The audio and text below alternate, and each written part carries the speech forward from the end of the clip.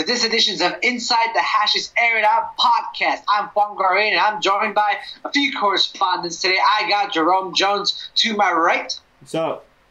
And I got Chris Thomas to my left. What to do?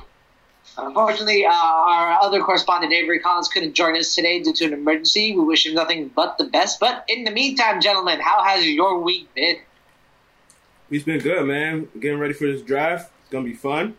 And, can't wait. What about you, Chris? You do anything? Oh, nothing, man. Just working, getting ready for the draft. Well, that week is going to be hectic because I got the draft. I got my endgame ticket. It's going to be a wild weekend, man. The weekend of the 25th through 27th is just going to be crazy. You got Endgame coming out. You got the NFL draft. You got Taylor Swift dropping a new album on the 26th. And you got me turning 24 years old. It's all crazy. It's all crazy. But, as much as I want to talk about all these pop culture phenomenons, I want to, bring up something else instead before we start. So as you know, this week was the release of the first ever image of a black hole that was ever taken, in history. No one ever knew what it looked like. The picture right now, if you look it up on Google, is just basically a red circle with a black, just a literal black hole on the inside. People were so amazed. The conception of the black hole that we've seen in movies and TV, we've had it so wrong over the years, and it brings up that this is a major step in human achievement towards reaching the stars. And it wasn't the only breaking news in space that we saw. We also saw Israel launch their first ever attempt at a moon landing. It failed because the craft crashed on the surface of the moon, so they couldn't officially land.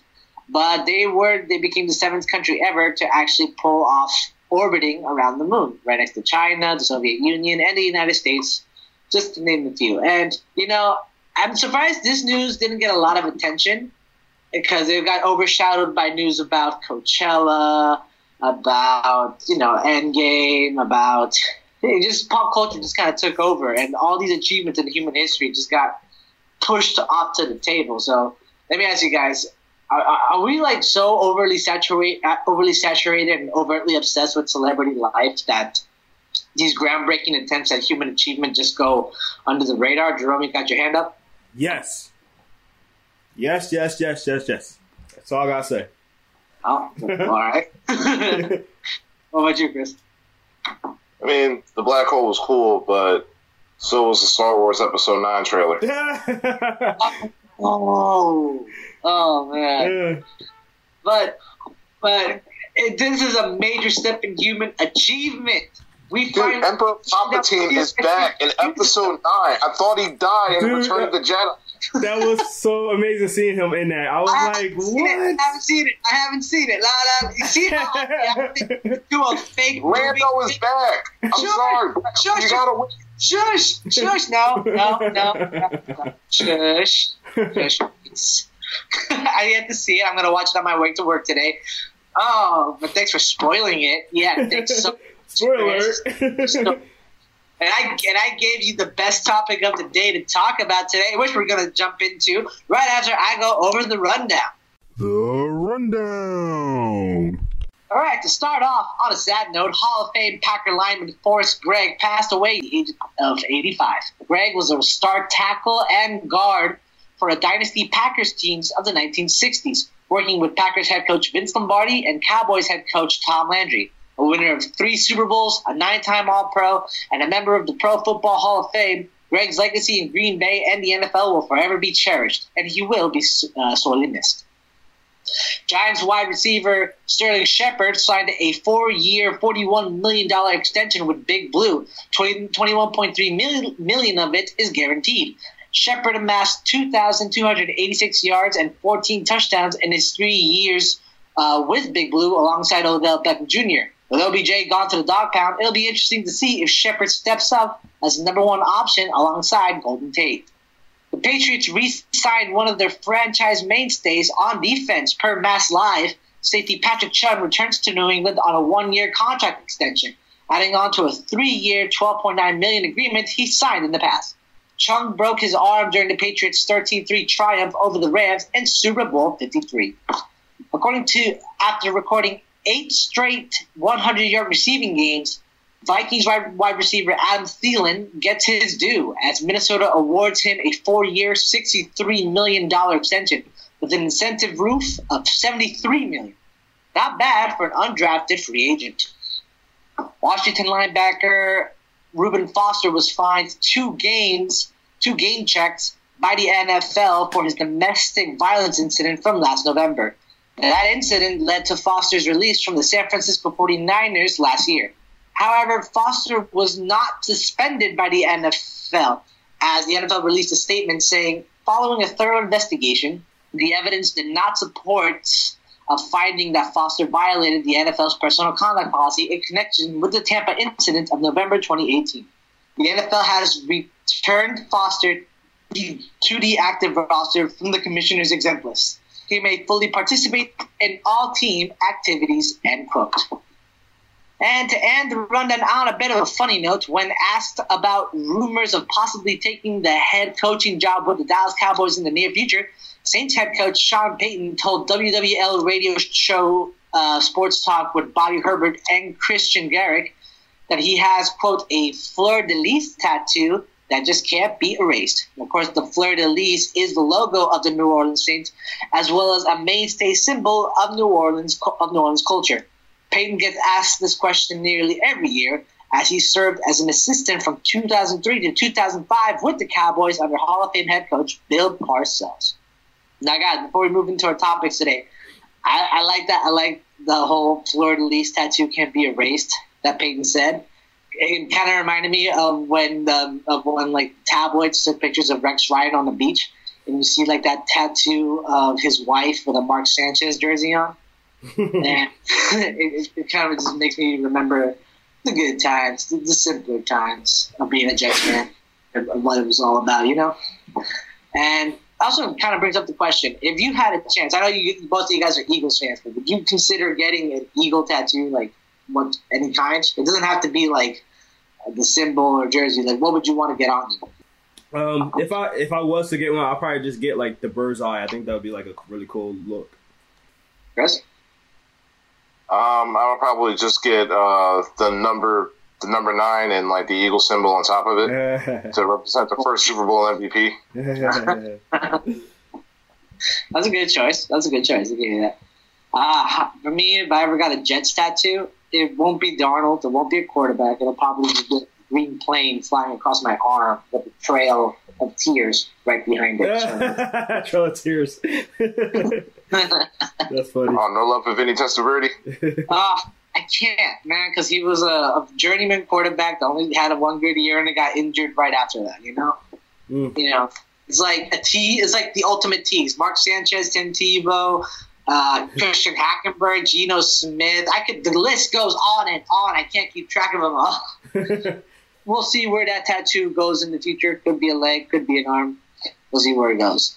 In the meantime, let's go over to our first topic of the day, which is team needs. Now, due to the fact that the NFL draft is coming up in 2 weeks, we're going to have to ramp up our team needs segment. So instead of covering one division today, we're taking on 2. And I divided those 2 divisions between both Chris and Jerome. We have the AFC North and the AFC South to cover today. And first thing we'll tackle is the ever-competitive landscape that is the AFC North.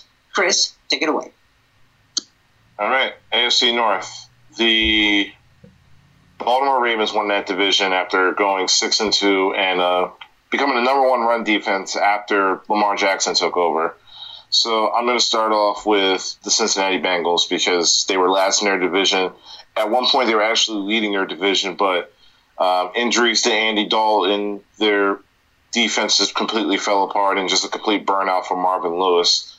I think the first thing that they need to do is they need to figure out their quarterback of the future. Andy Dalton's contract is coming up, and we've seen, just like Marvin Lewis, that Andy Dalton just isn't good enough to get them over the hump.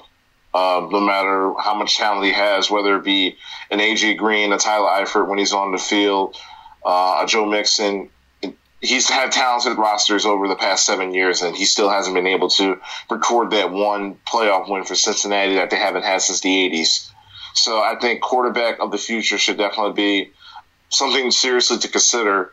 If not this year, definitely next year, because the quarterback group that's coming out next year is probably a lot better to start in week one than it is to probably try to compete with Andy Dalton this year. Another thing is just about anybody on the they need help in the secondary. Geno Atkins isn't getting any younger. They were one of the worst defenses in all of football last year, so they definitely need somebody in that back end, especially in that secondary, to definitely move forward, like the Dolphins did. Because of where they were in the middle of the pack, so they had to take Minkah Fitzpatrick.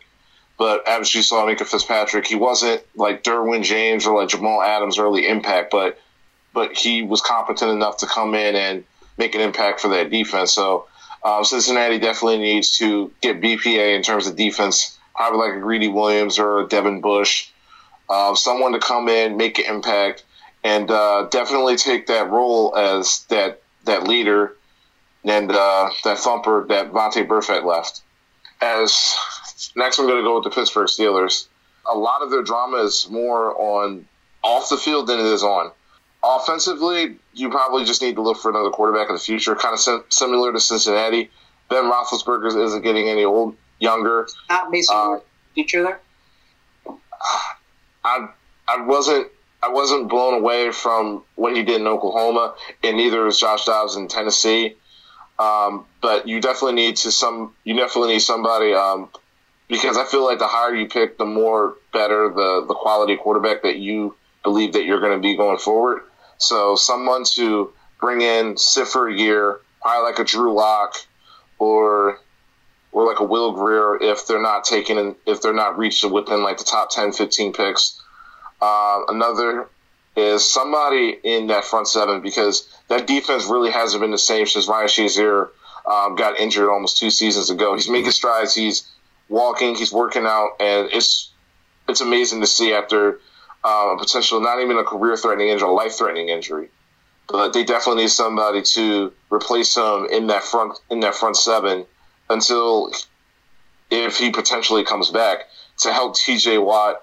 And they just need somebody on defense. Offense, I think they're going to be fine. Juju Smith-Schuster, I believe, is going to be relish in the opportunity to be the number one wide receiver. James Washington isn't bad.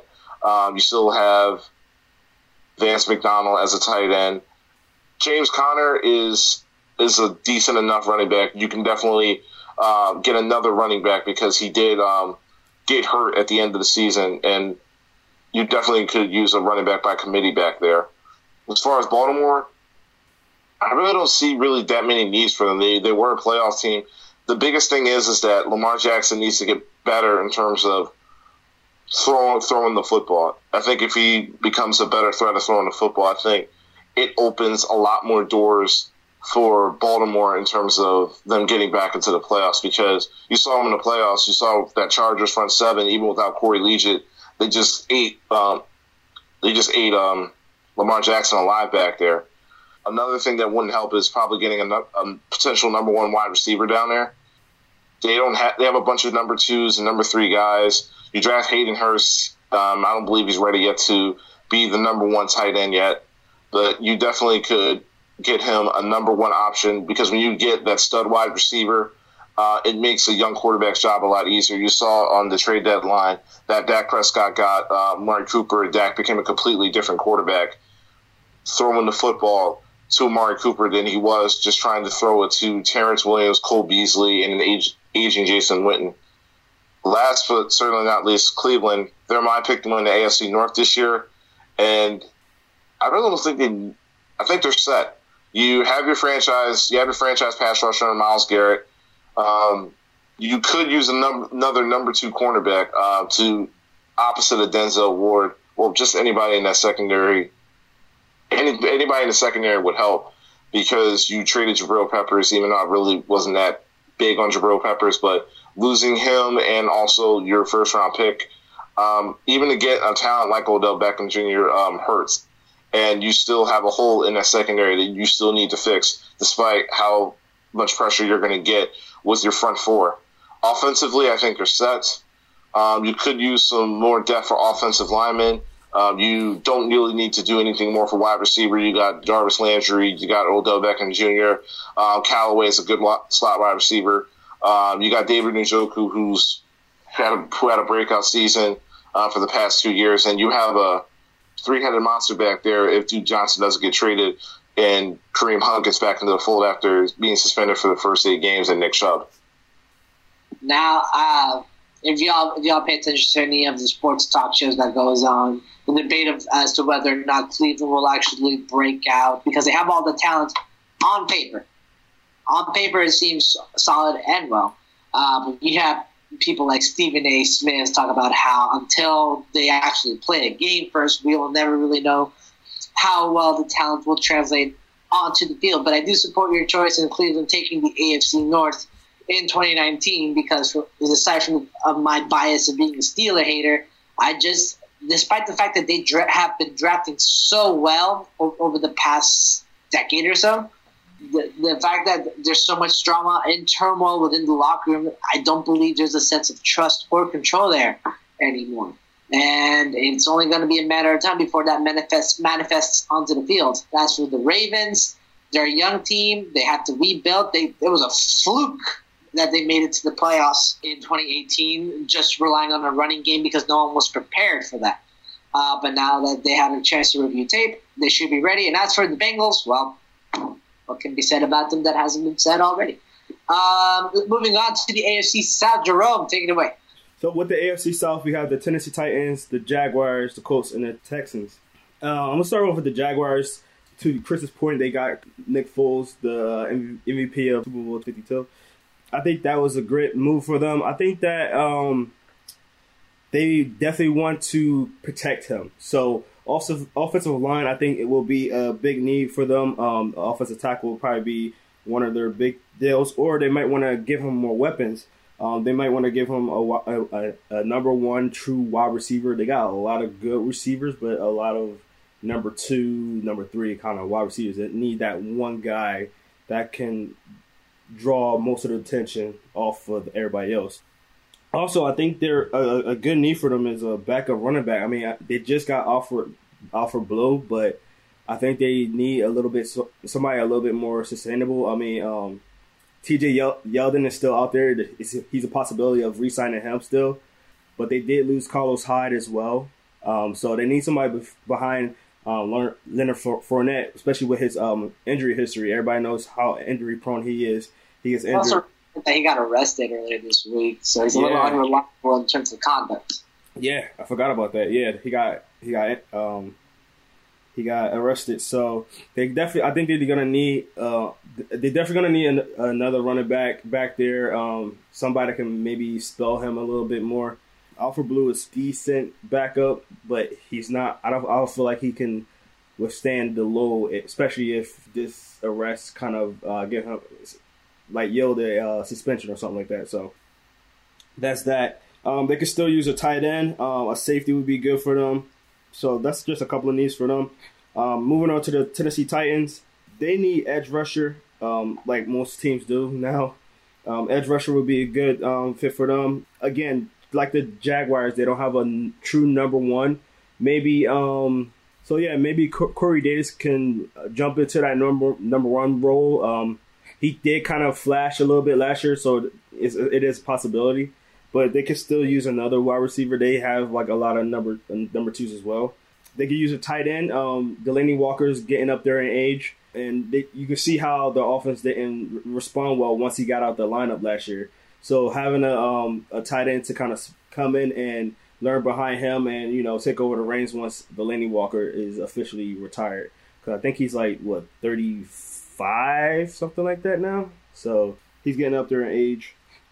And then interior defensive linemen now, they can use a good pass rusher. I mean, this year is good for pass rushers and defensive linemen in the draft. So I think that'd be a good spot for them to try to do that. All right, and then for the Indianapolis Colts, they just got Funchess on their team. I think they could still use another wide receiver as well. I think interior defensive lineman is more important. They got Justin Houston. in there as well to help out a little bit, but they might want to get another edge rusher as well just because he's older. Safety, DB, they definitely need more DBs. They just re-signed Pierre Desir, which came along and did it really well last year, a little underrated. But I think they could still use some safety help and cornerbacks right there. So, and as for the Texans need offensive linemen. Everybody knows their offensive line is not that great. They got to protect Deshaun Watson. Don't want to get him injured again, especially the fact that he gets out of the pocket so much as well. They need to give him a little bit more time to, stay in the pocket a little bit, keep him upright. They need safety help. They lost Tyrann Mathieu, so safety will definitely be good for them. They got Tyshawn Gibson, which is not a bad safety, but they need to get another safety kind of get in there. And again, they can use another running back too. I mean, they got Lamar Miller. They lost Alfred Blue, so having another backup running back would be good for them.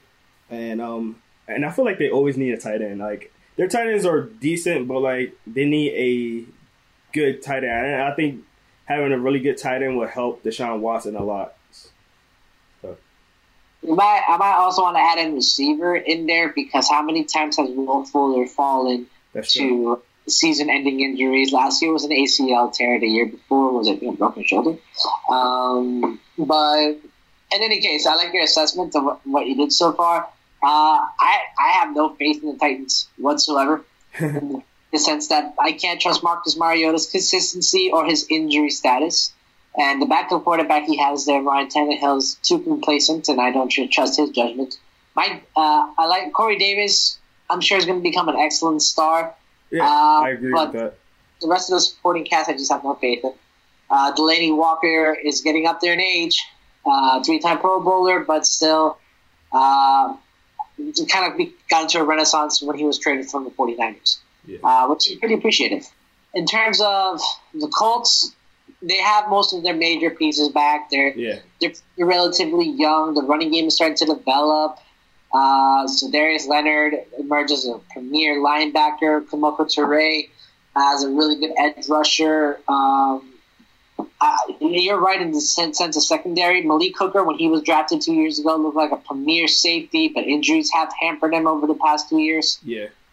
And looking at the Houston Texans, I have them as my favorite to win the AFC South again, mainly because of Deshaun Jackson and DeAndre Hopkins. That's just a team that cannot be beat right there. Yeah. But this division's wide open for anyone that can take it, either the Colts, the Texans, the Jaguars, or the Titans. You really can't go wrong with almost any of these picks. Yeah, and like this division is always flip-flop, and one of the teams always like become like the favorite team each year. So this is like one of those teams, like this is one of those divisions like Avi's division that he just did, the AFC North, where any of these teams can kind of go be the number one team each year.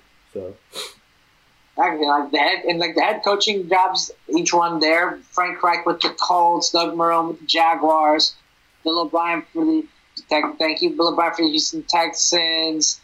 Tennessee Titans head coach, former linebacker whose name escapes me, Mike Vrabel. All of them quality head coaches, great schemers, brilliant minds in their own right, and we'll see what they have to work with. But moving on to the next story of today involving another head coach, or in this case, former head coach. We all know the name Mike McCarthy. Headed the Packers since 2007, I believe it was.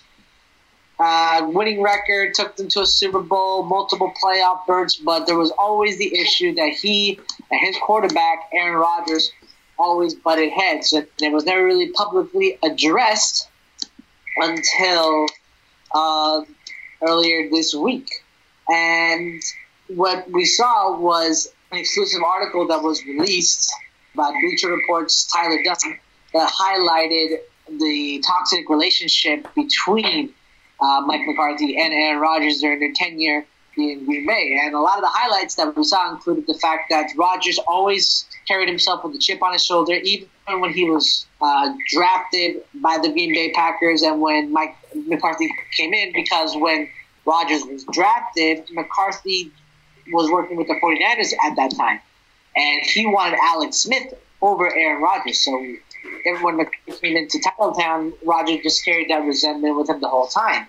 There was also speculation that McCarthy, during his later years with the Packers, just gave up on the team and felt that he didn't need to be there for team meetings, that he didn't really need to be as active in organizing game plans as he was. So there would be this rumor that he would just sneak off of meetings to get a massage in his office. There was the fact that Rodgers never agreed with McCarthy in terms of his offensive play calls. There's the front office telling Rodgers that he can no longer be a diva and that he can't be a problem for new head coach Matt LaFleur. This report really highlighted a lot of the weird and controversial happenings that were going on within the Packers organization. And some think that because there's no official owner with the Packers, that these issues were able to manifest.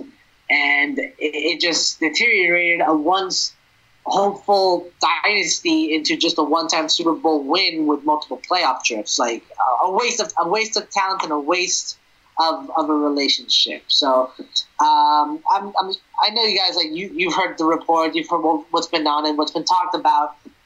So I just want to get your guys' take on the whole thing in general. Like, is this article overblown? Is it a hit piece, as Aaron Rodgers said earlier this week about it? Chris, I want to start off with you. What do you think about this report?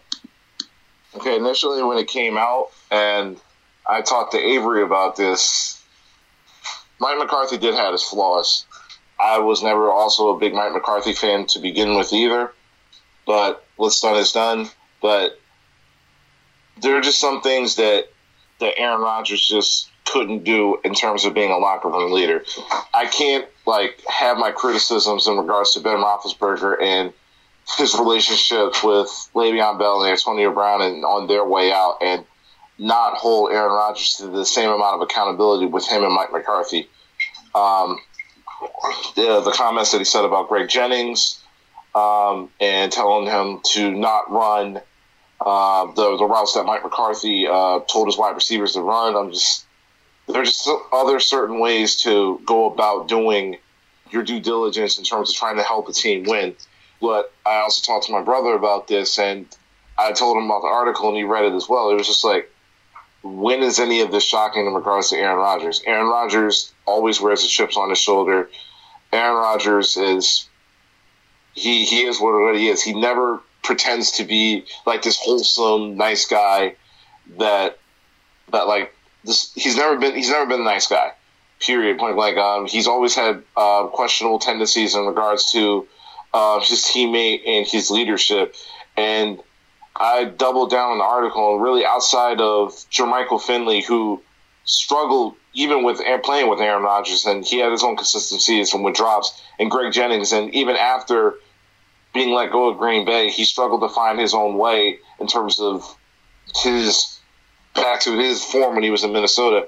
You really haven't really heard any criticisms of Aaron Rodgers outside of those two. Charles Woodson never has anything bad to say about him, and he was one of the more veteran leaders. And during that 2010 Super Bowl team, you never heard anything about Clay Matthews. You never heard anything about Randall Cobb. Jordy Nelson says that if Aaron Rodgers hits me up and wants me to come back, I will come back to Green Bay in a heartbeat. You never hear anything about James Jones either. So, and the Davante Adams, he said that he needed to get himself together in order to play with Aaron Rodgers, because Aaron Rodgers has a high demand in regards to how he holds himself and what he views in terms of expectations for his team. It's kind of like a Kobe Bryant mentality. It's like, my job isn't here to coddle you or for you guys to like me. My job is to make sure that you guys get on my level so we can win as many football games as possible and win as many championships as we can.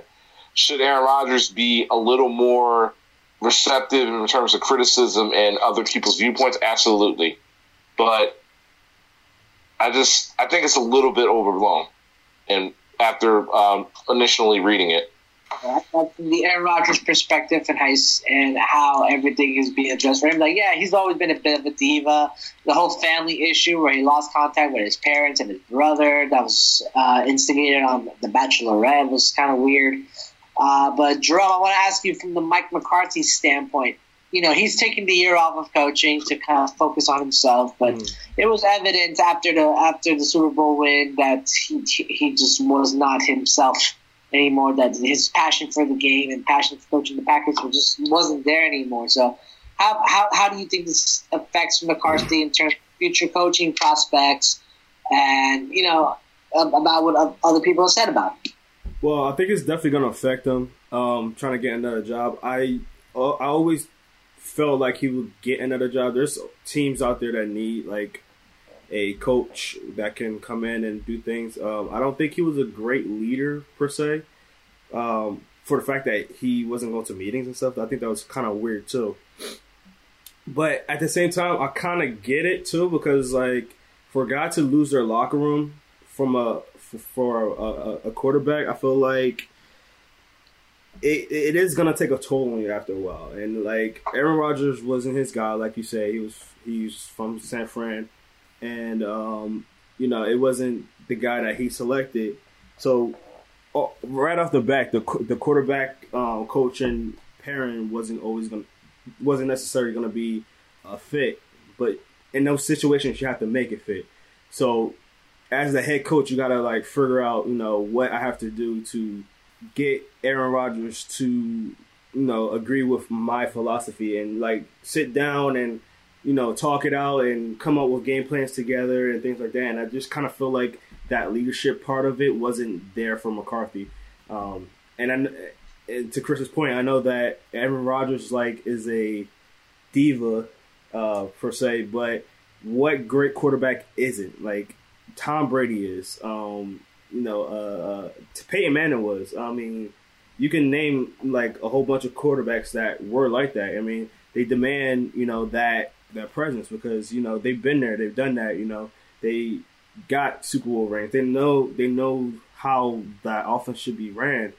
So, like Chris said, Kobe Bryant was the same way, like that kind of arrogant, but trying, like, it's kind of arrogance, but at the same time, it's like, you know, they've been there, they had that success, and they're very success driven, so they want to, you know, they want the best from the team, you know. So if I just think that the parent wasn't there from the beginning, and I think McCarthy could have been a little bit better with the leadership role of that. I mean, no matter what, you're the head coach. You got to figure out something, you know. And even Tom Coughlin had to change his ways when he was with the Giants. Like sometimes you have to adjust your ways too. Like it's not always my way or the highway all the time. You know, if the teams have success, but like there's issues that's going on inside the locker room, maybe you have to change something or, you know, that kind of deal. So I just think that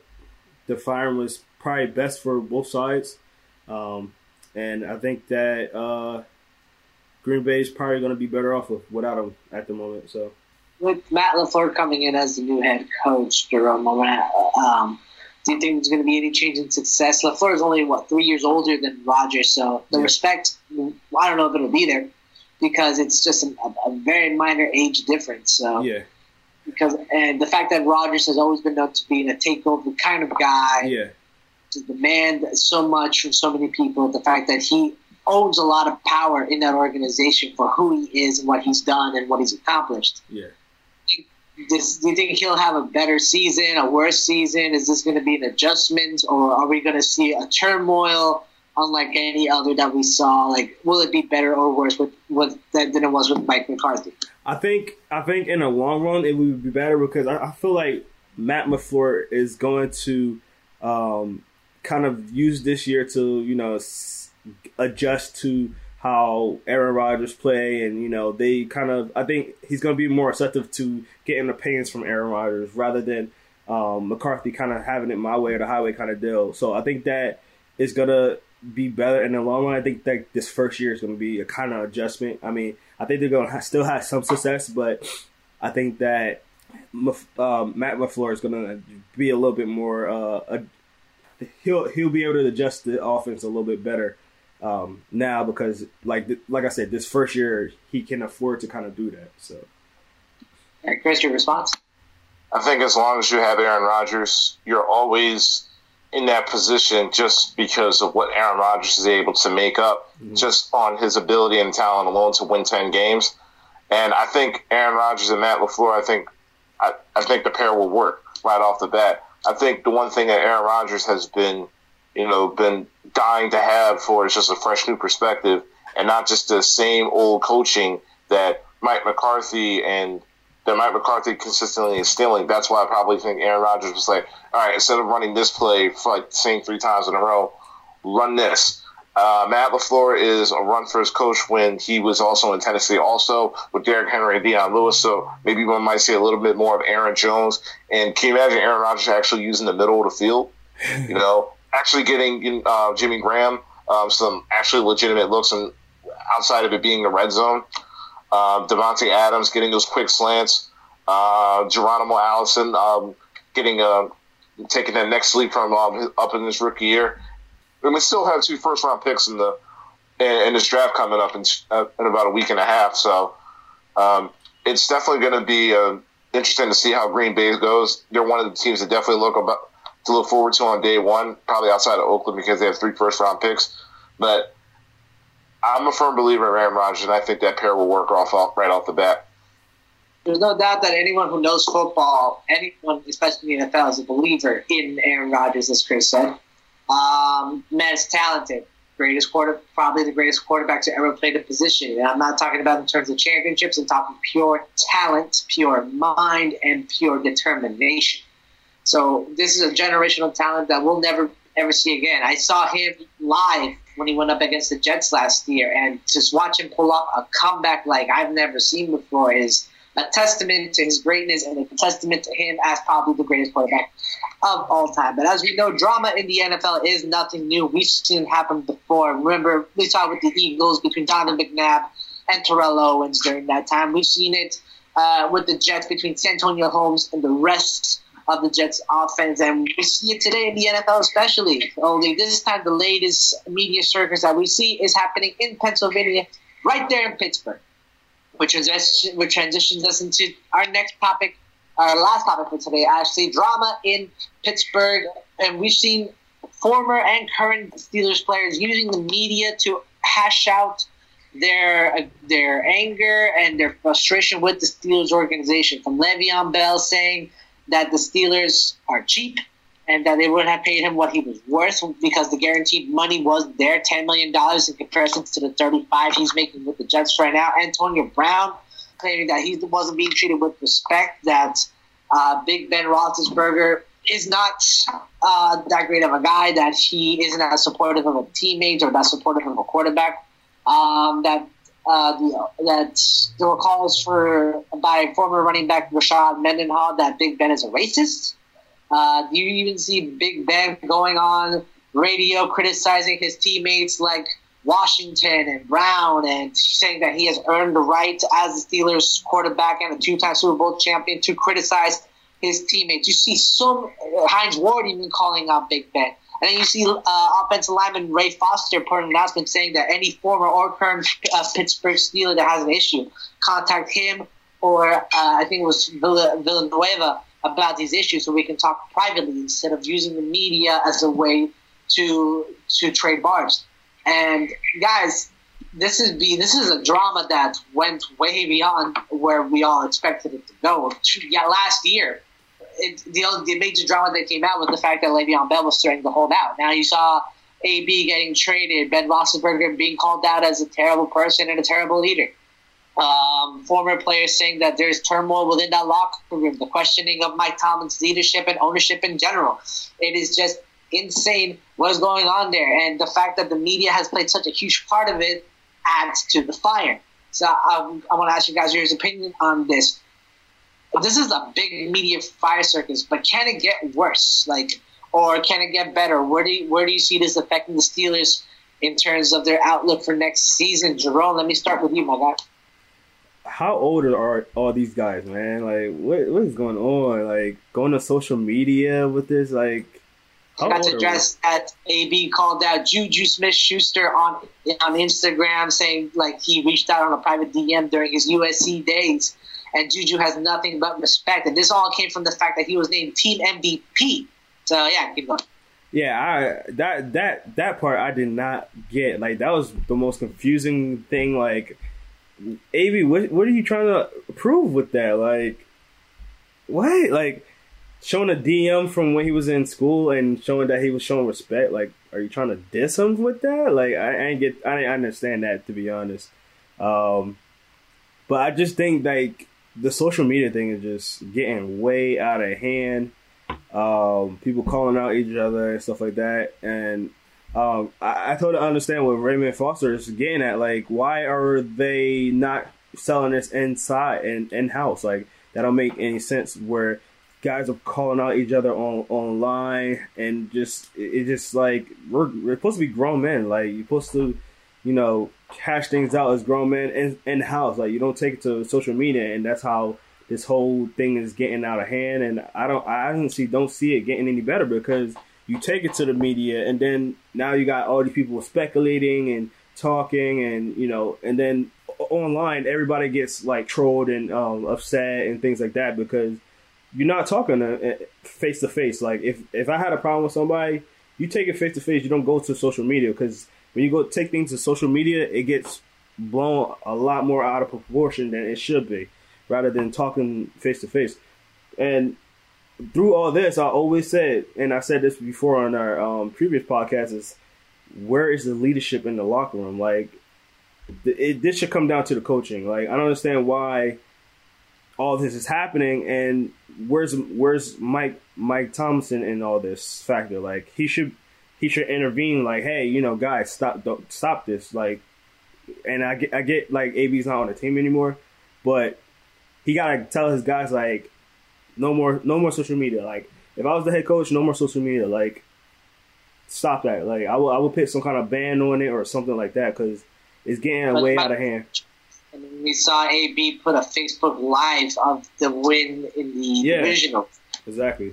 So he gotta take some kind of credibility for this. Like, he gotta do something to stop this, because it's getting way out of hand. We gotta worry about football. This is a football team, not a social media match. So. So drama in Pittsburgh is intensifying. Chris, I want to ask you in terms of Ben Roethlisberger himself. He seems to be the nucleus of this whole issue. Everyone is taking issue with him. We all knew he had a bit of a character concern coming out of college when he was drafted. Yes, he won the Super Bowls and everything, but then he was accused of sexual assault twice over the span of 3 years, from 2008 to 2010. He's being accused of being racist by a former running back, Rashad Mendenhall. Le'Veon Bell accuses him of having an owner mentality, thinks that he's above everyone else. There's so much said about Big Ben. No doubt he's an on-field talent, but what is he off the field? Let me ask you, Chris, right now, your thoughts on Big Ben being the centerfold of this whole issue. Are we shocked? No.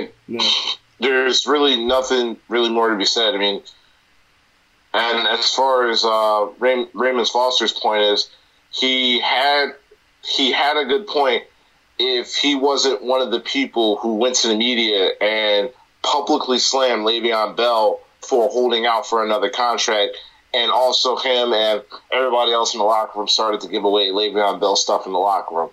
If he hadn't have done that, then I wouldn't agree with his point.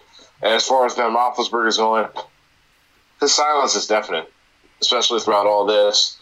There's no accountability between him, the general manager, Mike Tomlin. Everybody's it's the inmates running the asylum right now.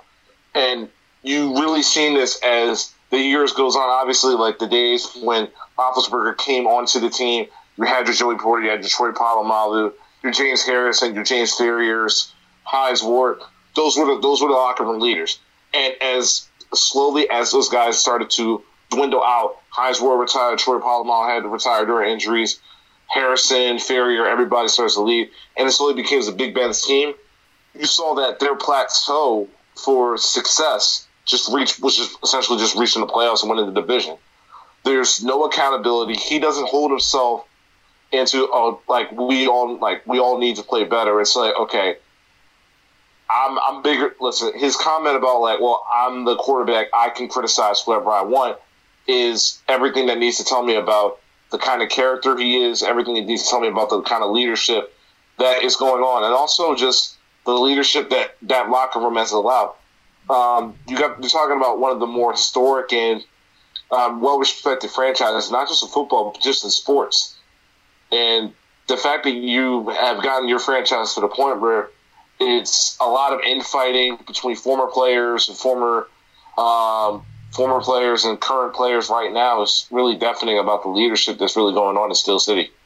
Now, it is true that the Steelers are one of the more respected franchises. I mean, they were the first team to reach 6 Super Bowl championships, and they had the most for a long time until this year when the Patriots won their 6th.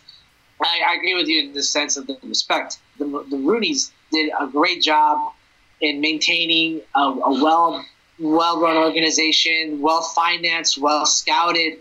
It was a model organization for many teams to emulate, but seeing that talent, with talent comes ego. We saw that with AB. We saw that with Big Ben. We saw that with Le'Veon. The ego just became too much to handle.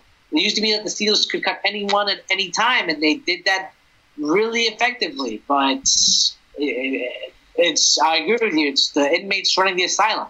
So to end the segment and to end the podcast on a final question for both of you guys, with Chris, I want to start off with you first. What will become of the Pittsburgh Steelers?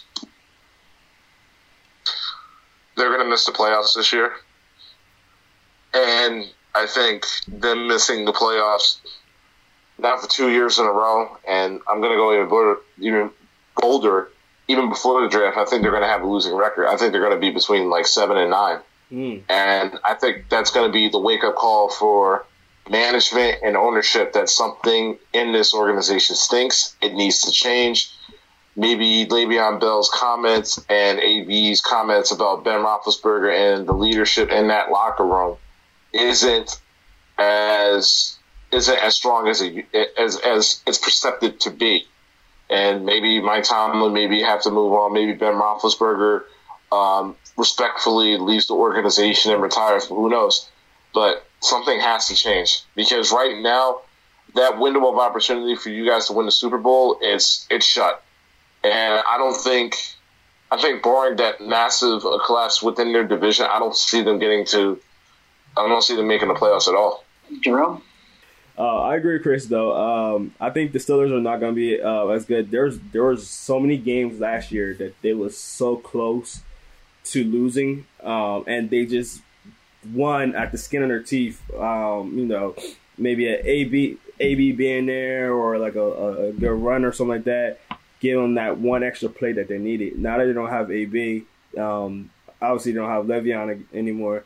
So they're going to have to rely heavily on Juju or a young receiver if they bring somebody in, another young running back, and James Conner. And James Conner kind of had his injury issues last year too. So if James Conner goes down, who they have? They just have Juju basically. So the offense is not that good. Defense was looking better last year, but I still don't think they're a really, really good defense. So I actually agree with Chris. I will say more 8-8 maybe, but I do see them losing. Not going into the playoffs this year.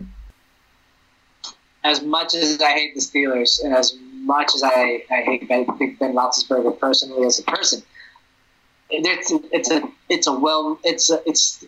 history it's been a well-run organization. It's had its fair share of drama, like it did between Chuck Noll and Terry Bradshaw during the 70s, but they handled that and turned it into 4 Super Bowl wins. Mm-hmm. Now, unfortunately, it can be done between Mike Tomlin and Ben Roethlisberger with only 1 win, but still, it's been effectively run, effectively scouted, effectively funded. You really can ask, and aside from the drama, there's not much else you can ask out of such a franchise. I have to disagree with you guys on something. I did say earlier that the Cleveland Browns will win the division. But I also believe that the Steelers will win a wild card spot because despite all the drama, we saw the drama intensify throughout the season last year, and they still went 7-2-1 throughout their first 11 games. So we saw that like take off pretty well, and I feel that with all the talent that they have around them, they can still make a strong playoff push. They'll barely skate into it, but they can make a strong push. But if anything else goes wrong, if another teammate gets called out, or if the drama just intensifies, like let's say someone on the defense becomes a diva, then that's where you start not questioning the players, but questioning the coach that handles it. And Mike Tomlin being a defensive coach, I gotta say that if you see players on the defense starting to, disrespect, he's gotta be let go. Because if he hasn't been able to corral big personalities on offense, which you can understand, and you see big personalities pop up on defense, that's where the leash ends. Yep. So the best solution for if anything goes wrong this season is just a major culture change. Mm-hmm. And whether that be a head coach, whether that be a player or general manager in general, any change whatsoever, going with Chris on that, it has to happen. It has to. Because this is not the way organizations are run. This is not how successful football teams are run. This is how Hollywood runs. And this is not Hollywood. It's Pittsburgh. And with that, we end today's podcast. I want to thank Chris and Jerome for joining today for amazing opinions and amazing work. Thank you, guys. And for everyone listening, you can find our podcast at InsideTheHashes.com. You can also find us on social media, Facebook at Inside the Hashes, Instagram at Inside the Hashes, Twitter at Inside Hashes. And remember that we will be having a live stream of the NFL Draft in the next 2 weeks. Jerome, can you tell us a little bit more about it? Yeah, make sure you check us out. We're going to be live on there. It's going to be fun. We're going to have some guest speakers on the podcast, just having live reactions to each draft pick. And, it's going to be real fun. Make sure you check us out. It's going to be on Facebook Live and Instagram Live. So check us out. It's going to be fun. All right. Well, thank you guys for listening again. I was Juan Guarin for Jerome Jones and for Chris Thomas. Thank you for listening. We'll see you next time.